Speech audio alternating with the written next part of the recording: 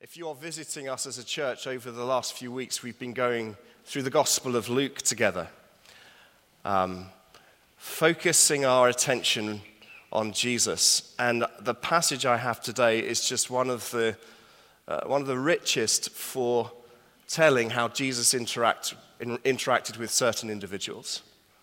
You see, whilst as Christians we do believe that Jesus Christ is the hope for the whole cosmos, we believe that Jesus is the Savior of the world.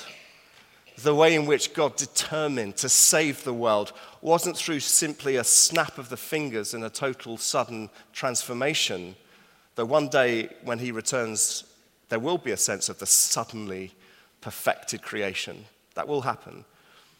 But he is and has begun to bring about recreation in the hearts and lives of men and women whom he meets individually and speaks to personally. And one of the things I just love so very much about Jesus is that he would always know who the person was in front of him. He'd always discern what was happening in their hearts. He would see through, and he was the great cardiologist, the great heart surgeon. And he would go about bringing healing to broken hearts. And he would commission people, and he would set them off on great adventures. And he would use the most broken and fragile of people to do the most remarkable things for his glory. He started that way back in these gospel narratives. He continues doing it today, meeting us where we are, seeing us where we are, loving us where we are. And so I love this passage that we're seeing. The challenge I've had this week is what not to include in chapter 5. You'll see what I mean. Why don't we read together Luke 5, verses 1 through to 11 to begin with. Luke 5, verse 1.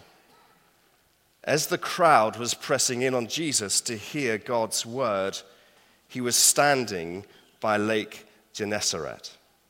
He saw 2 boats at the edge of the lake. The fishermen had left them and were washing their nets. He got into one of the boats, which belonged to Simon, and asked him to put out a little further from the land. Then he sat down and was teaching the crowds from the boat. When he had finished speaking, he said to Simon, "Put out into deep water and let down your nets for a catch." "Master," Simon replied, "we've worked hard all night long and caught nothing. But if you say so, I'll let down the nets." When they did this, they caught a great number of fish, and their nets began to tear. So they signaled to their partners in the other boat to come and help them. They came and filled both boats so full that they began to sink. When Simon Peter saw this, he fell at Jesus' knees and said, "Go away from me, Lord. I'm a sinful man." For he and all those with him were amazed at the catch of fish they had taken. And so were James and John, Zebedee's sons, who were Simon's partners. "Don't be afraid," Jesus told Simon. "From now on, you'll be catching people." Then they brought the boats to land, left everything, and followed him. Let's pray. Father, we thank you so much for Jesus. We thank you that you sent Jesus into the world to show the world who you are and what you're like.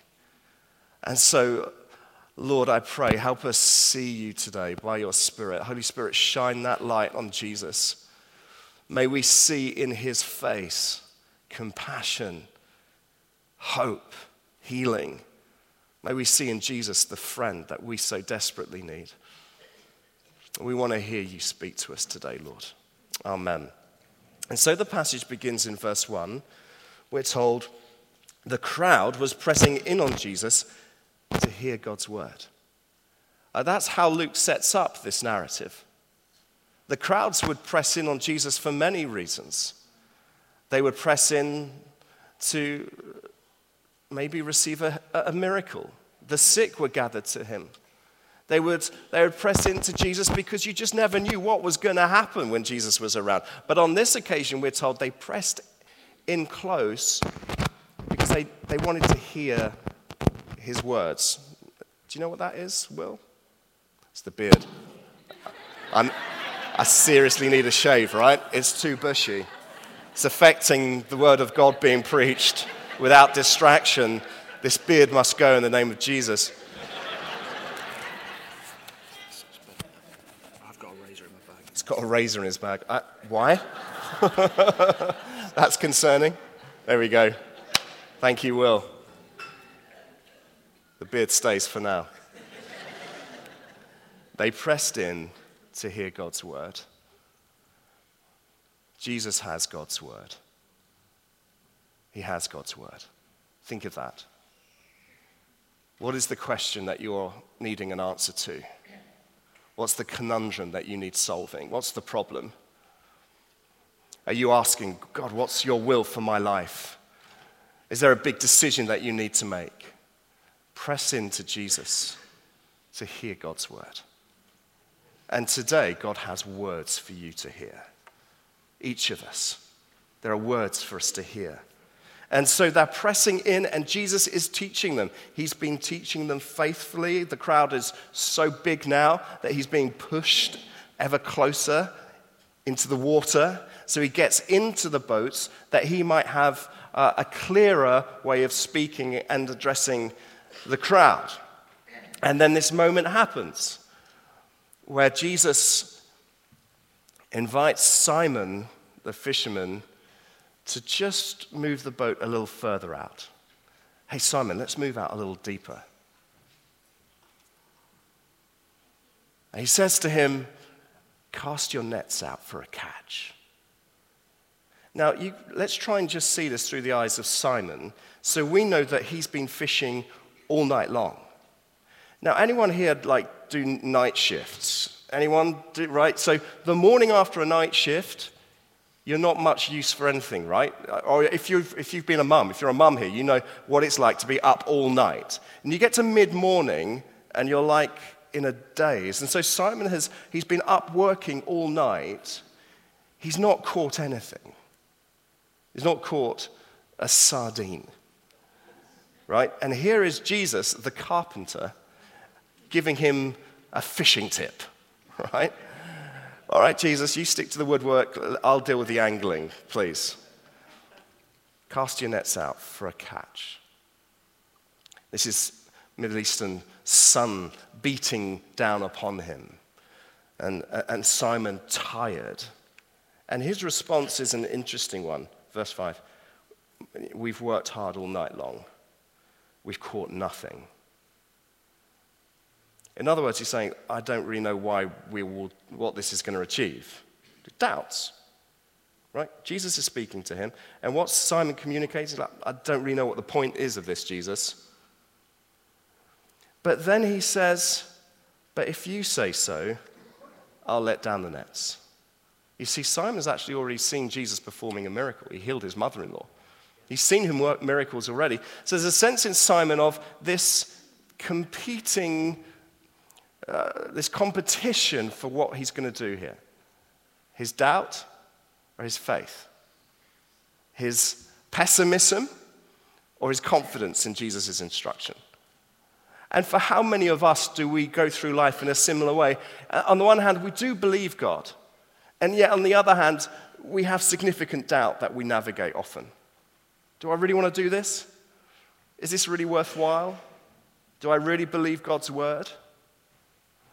And so Simon, in this moment, he offers his doubt, his smoke, if you like. But there's a fire of belief. But if you say, it's like in his mind he's going, you never know what might happen with Jesus. Let's just see what happens. Let's just see what happens. You see, if he'd have just said, Jesus, I can't be bothered.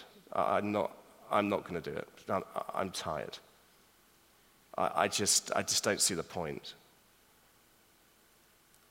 he would have missed out on the adventure of a lifetime. But he said, but if you say, now this isn't commanding faith here. This isn't like, oh, of course I'll throw my nets out. Of course there's going to be something spectacular. Like there's a real doubt mixed in with his faith. And guys, that's my experience often. Yes, I believe God can do it, but I have a struggle often with doubts and unbeliefs.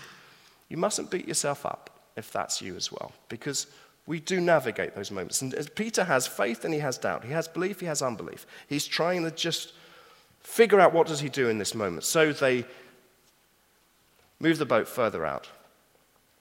Now you see, Jesus being God is able to command the shoal of fish to appear at the right place at the right time. And so they cast the nets over, and the nets go taut, and they start pulling, and they know that they're in business.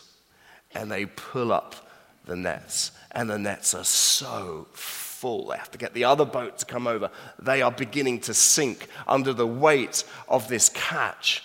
It is chaos. Fish flipping, bouncing everywhere, splashing water. And the crowd are watching this. What? Look at this catch of fish. It's stunning. And Simon's reaction when he sees this, he falls to his knees. And he looks at Jesus and he says, "Go away from me. I'm a sinful man. You must leave me. I'm sinful." You see, Simon has come under a sense of awe at the might and the power of God.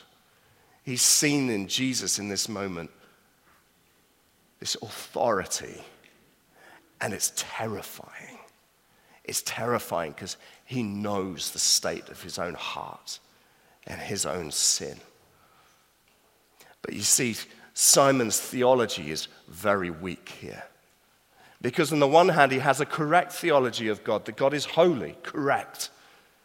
He has a correct theology of God, that God judges sin.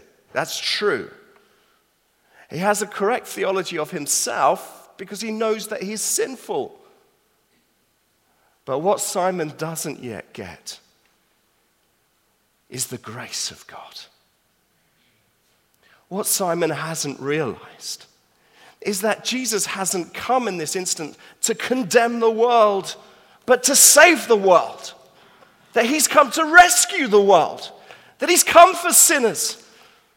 So he says, "You must leave me because I am sinful." And what does Jesus do? He comes to him and he says, "Don't be afraid.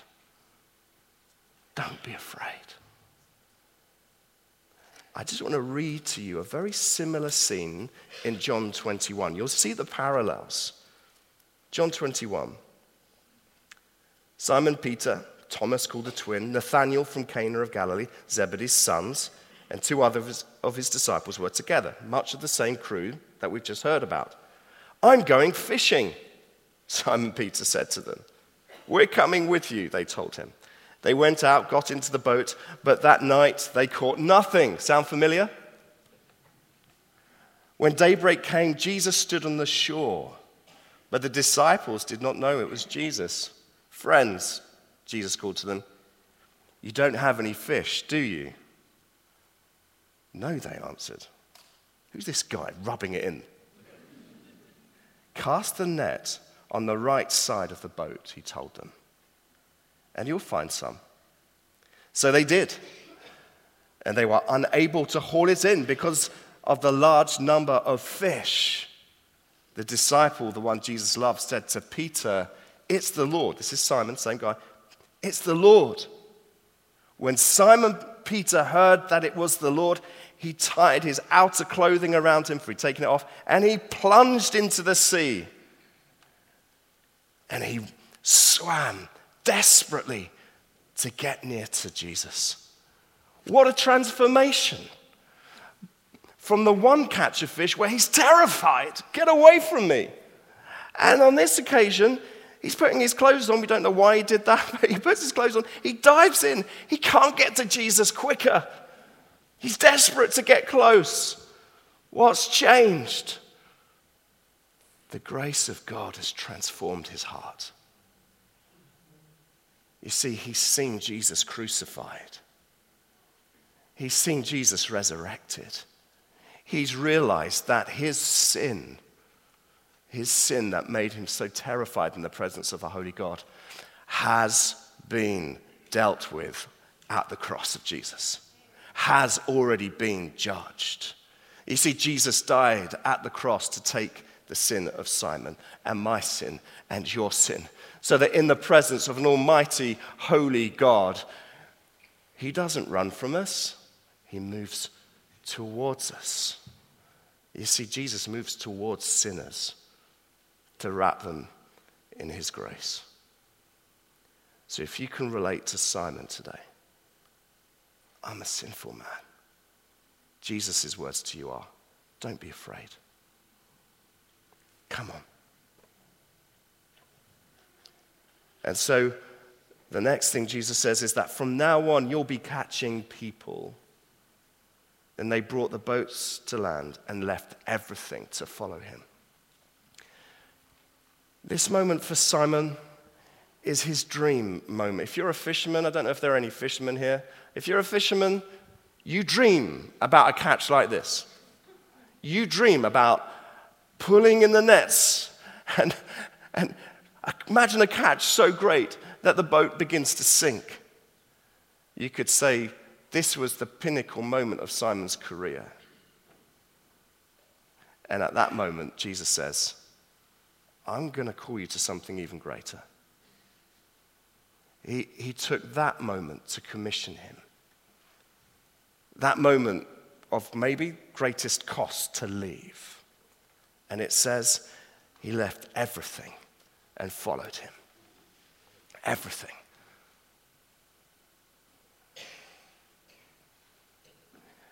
You only do that if you've seen in Jesus something so attractive, so wonderful, so glorious, that you see a life with Jesus as being better than anything else. Why would they leave their boats, the nets, the fish? Why would they leave everything unless what they saw was so arresting and captivating and so pulled upon their hearts that they would have that more than anything else? Now, what's the application? Is the application, well, we all just need to give up our jobs and work full-time for the church? That's not the application. Right? We know Simon got back into the boats. He continued to fish. That's not the application.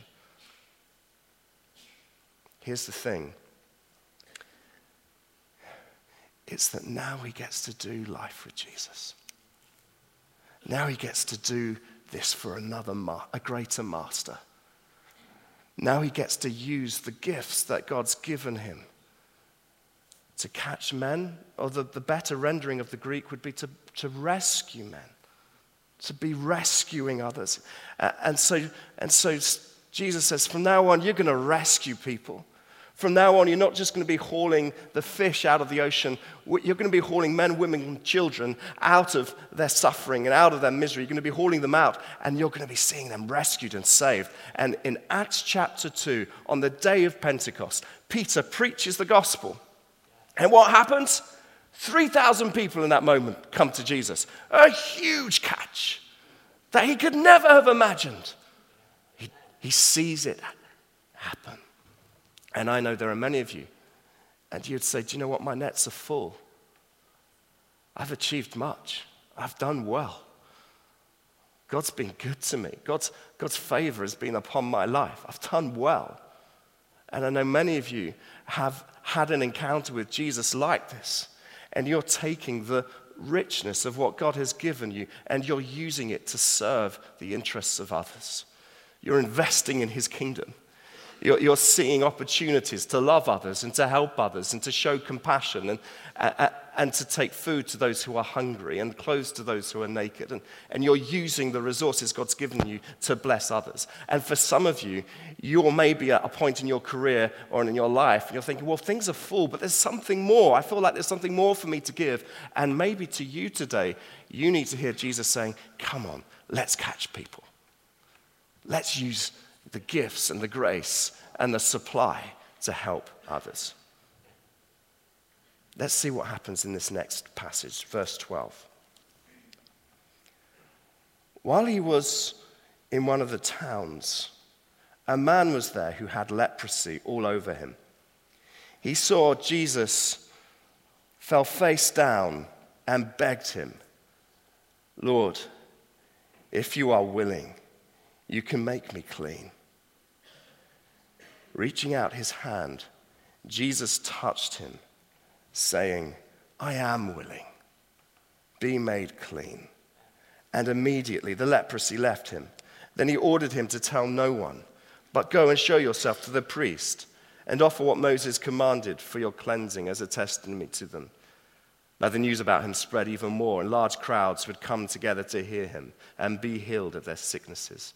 And yet he often withdrew to deserted places and prayed. Now, beautiful passage of Scripture. Wonderful, wonderful description of a miracle. At the beginning, we're told, while he was in one of the towns. Now, that's significant detail. What is a town? Well, a town is a highly populated place where many people live, where many people work, and where many people gather. Well, why is that significant? Because this guy's a leper. This guy's a leper. Where do lepers belong? They belong in the leper colonies, away from people. They're meant to be nowhere near people who are clean. And yet, this man comes into the town. You've got to imagine the scene with me. Covered in leprosy. And the crowd is around Jesus, and suddenly there's this commotion. And people are screaming out, "Leper! Leper!" And they're backing off him, covering themselves, as this man runs towards Jesus and falls at his feet. This is a picture of complete desperation. You see, this man knows what it is to live in shame. This man knows what it is to feel like an outcast. This man knows what it is to feel like nobody cares for me. Or certainly, in the context of a crowd, to feel like I don't belong. And yet driven by his desperation, he sees in Jesus the possibility of hope, the possibility of a healing, the possibility of his life being changed. And he falls at Jesus' feet and he begs him, "Lord, if you're willing," he says.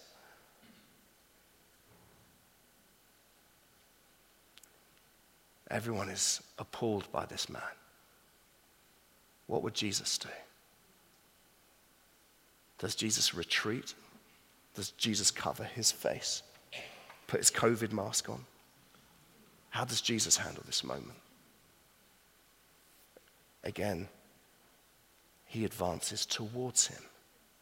You know, Jesus could have just spoken. He could have just said, "Be clean." In the next passage, we have the paralytic lowered through the roof. Jesus just says, "Get up and walk." He can just speak the healing. He doesn't even need to be in the same place. He says to the centurion, "Your servant will be healed." And yet here what he does is he put out his hand and he touched him. You see, Jesus wasn't just cleansing him of his physical disease. Jesus was touching this man to deal with his isolation, to deal with his social need. To say, whilst everyone else would have you cut off, whilst you feel you should be away from everybody else, I want you to know I'm prepared to touch you. I'm prepared to put my hand on you, despite this infectious disease, despite the fact that Jesus is the pure, clean one. He puts his hand on this defiled skin and says, "I'm willing." And he's clean. Beautiful, stunning miracle. And we're told this, friends, because leprosy is so often seen in a metaphorical sense of what sin is like for us. in that we feel a sense of dirtiness at times. We feel a sense of, I don't belong with God or amongst people. Sin isolates us. Sin causes us to hide. Like Simon, I've got to get away. And yet Jesus says, I come to restore you into relationship with me. I come to cleanse you. I come to deal with all of the things that cause the separation. I've come to have you as my own. I've come to restore that relationship and integrate you in. Are you feeling desperate here today? You feeling your need? If you come here today because you don't know where else to turn, and you've come because just maybe Jesus is here, and perhaps Jesus is able to work a miracle in my life. If that's you, I want to speak to you right now. And Jesus would say these words, I'm willing. Be clean. I'm willing. Let me touch you. Let me restore you. Let me forgive you. Come and have relationship with me. What a glorious invitation that is. I tell you, there is not a single person here today who, like Peter, wants to run to Jesus with arms outstretched, praising and singing, who hasn't at some point had that sense of, I need to be made clean. There's not one of us that has lived a perfect life. But we fall upon the feet of one who's merciful and gracious. And the caricature of God that the evil one would paint is that he's cruel and unkind and harsh and wants to judge you and wants to punish you. But Jesus comes to bring grace and forgiveness and restoration, to look you in your eye and to say, be clean. Be forgiven. Be made whole. Come and follow me. You see, that is who God is, because Jesus is God, and this is what Jesus reveals to us. And finally, I want us to see another character in this chapter. Verse 27. After this, Jesus went out and saw a tax collector named Levi. His name is also Matthew. He's written one of the Gospels. Sitting at the tax office. And he said to him, follow me. So leaving everything behind, he got up and began to follow him. Do you know why I want to mention this one? It's because these previous two occasions are pretty extraordinary in their display of the miraculous power of God, aren't they? I mean, the catch of fish, extraordinary. The healing of the leper, extraordinary. I would love to see that kind of healing power. And we believe God heals today, and we have testimonies of God healing. But we don't see it every day. And yet there's something so ordinary about this verse. This tax collector, Levi, again, a social outcast. Tax collectors were not popular chaps. They were profiteering. They were dishonest. They were taking people's money. They were hated. People hated the tax collectors. The lowest of the low, working for the Romans, gathering money for the Romans, stealing from us, allowing our oppression, wicked tax collectors. And you see, Jesus walks past. And Jesus saw him. He looks him in the eye. And all he says is, follow me. And what does he do? All right. He just gets up and follows him. He leaves it all behind. He leaves all the money. He leaves his career. He leaves the whole thing. He knows he can't carry on in this job. Right? Simon carried on. Levi leaves it.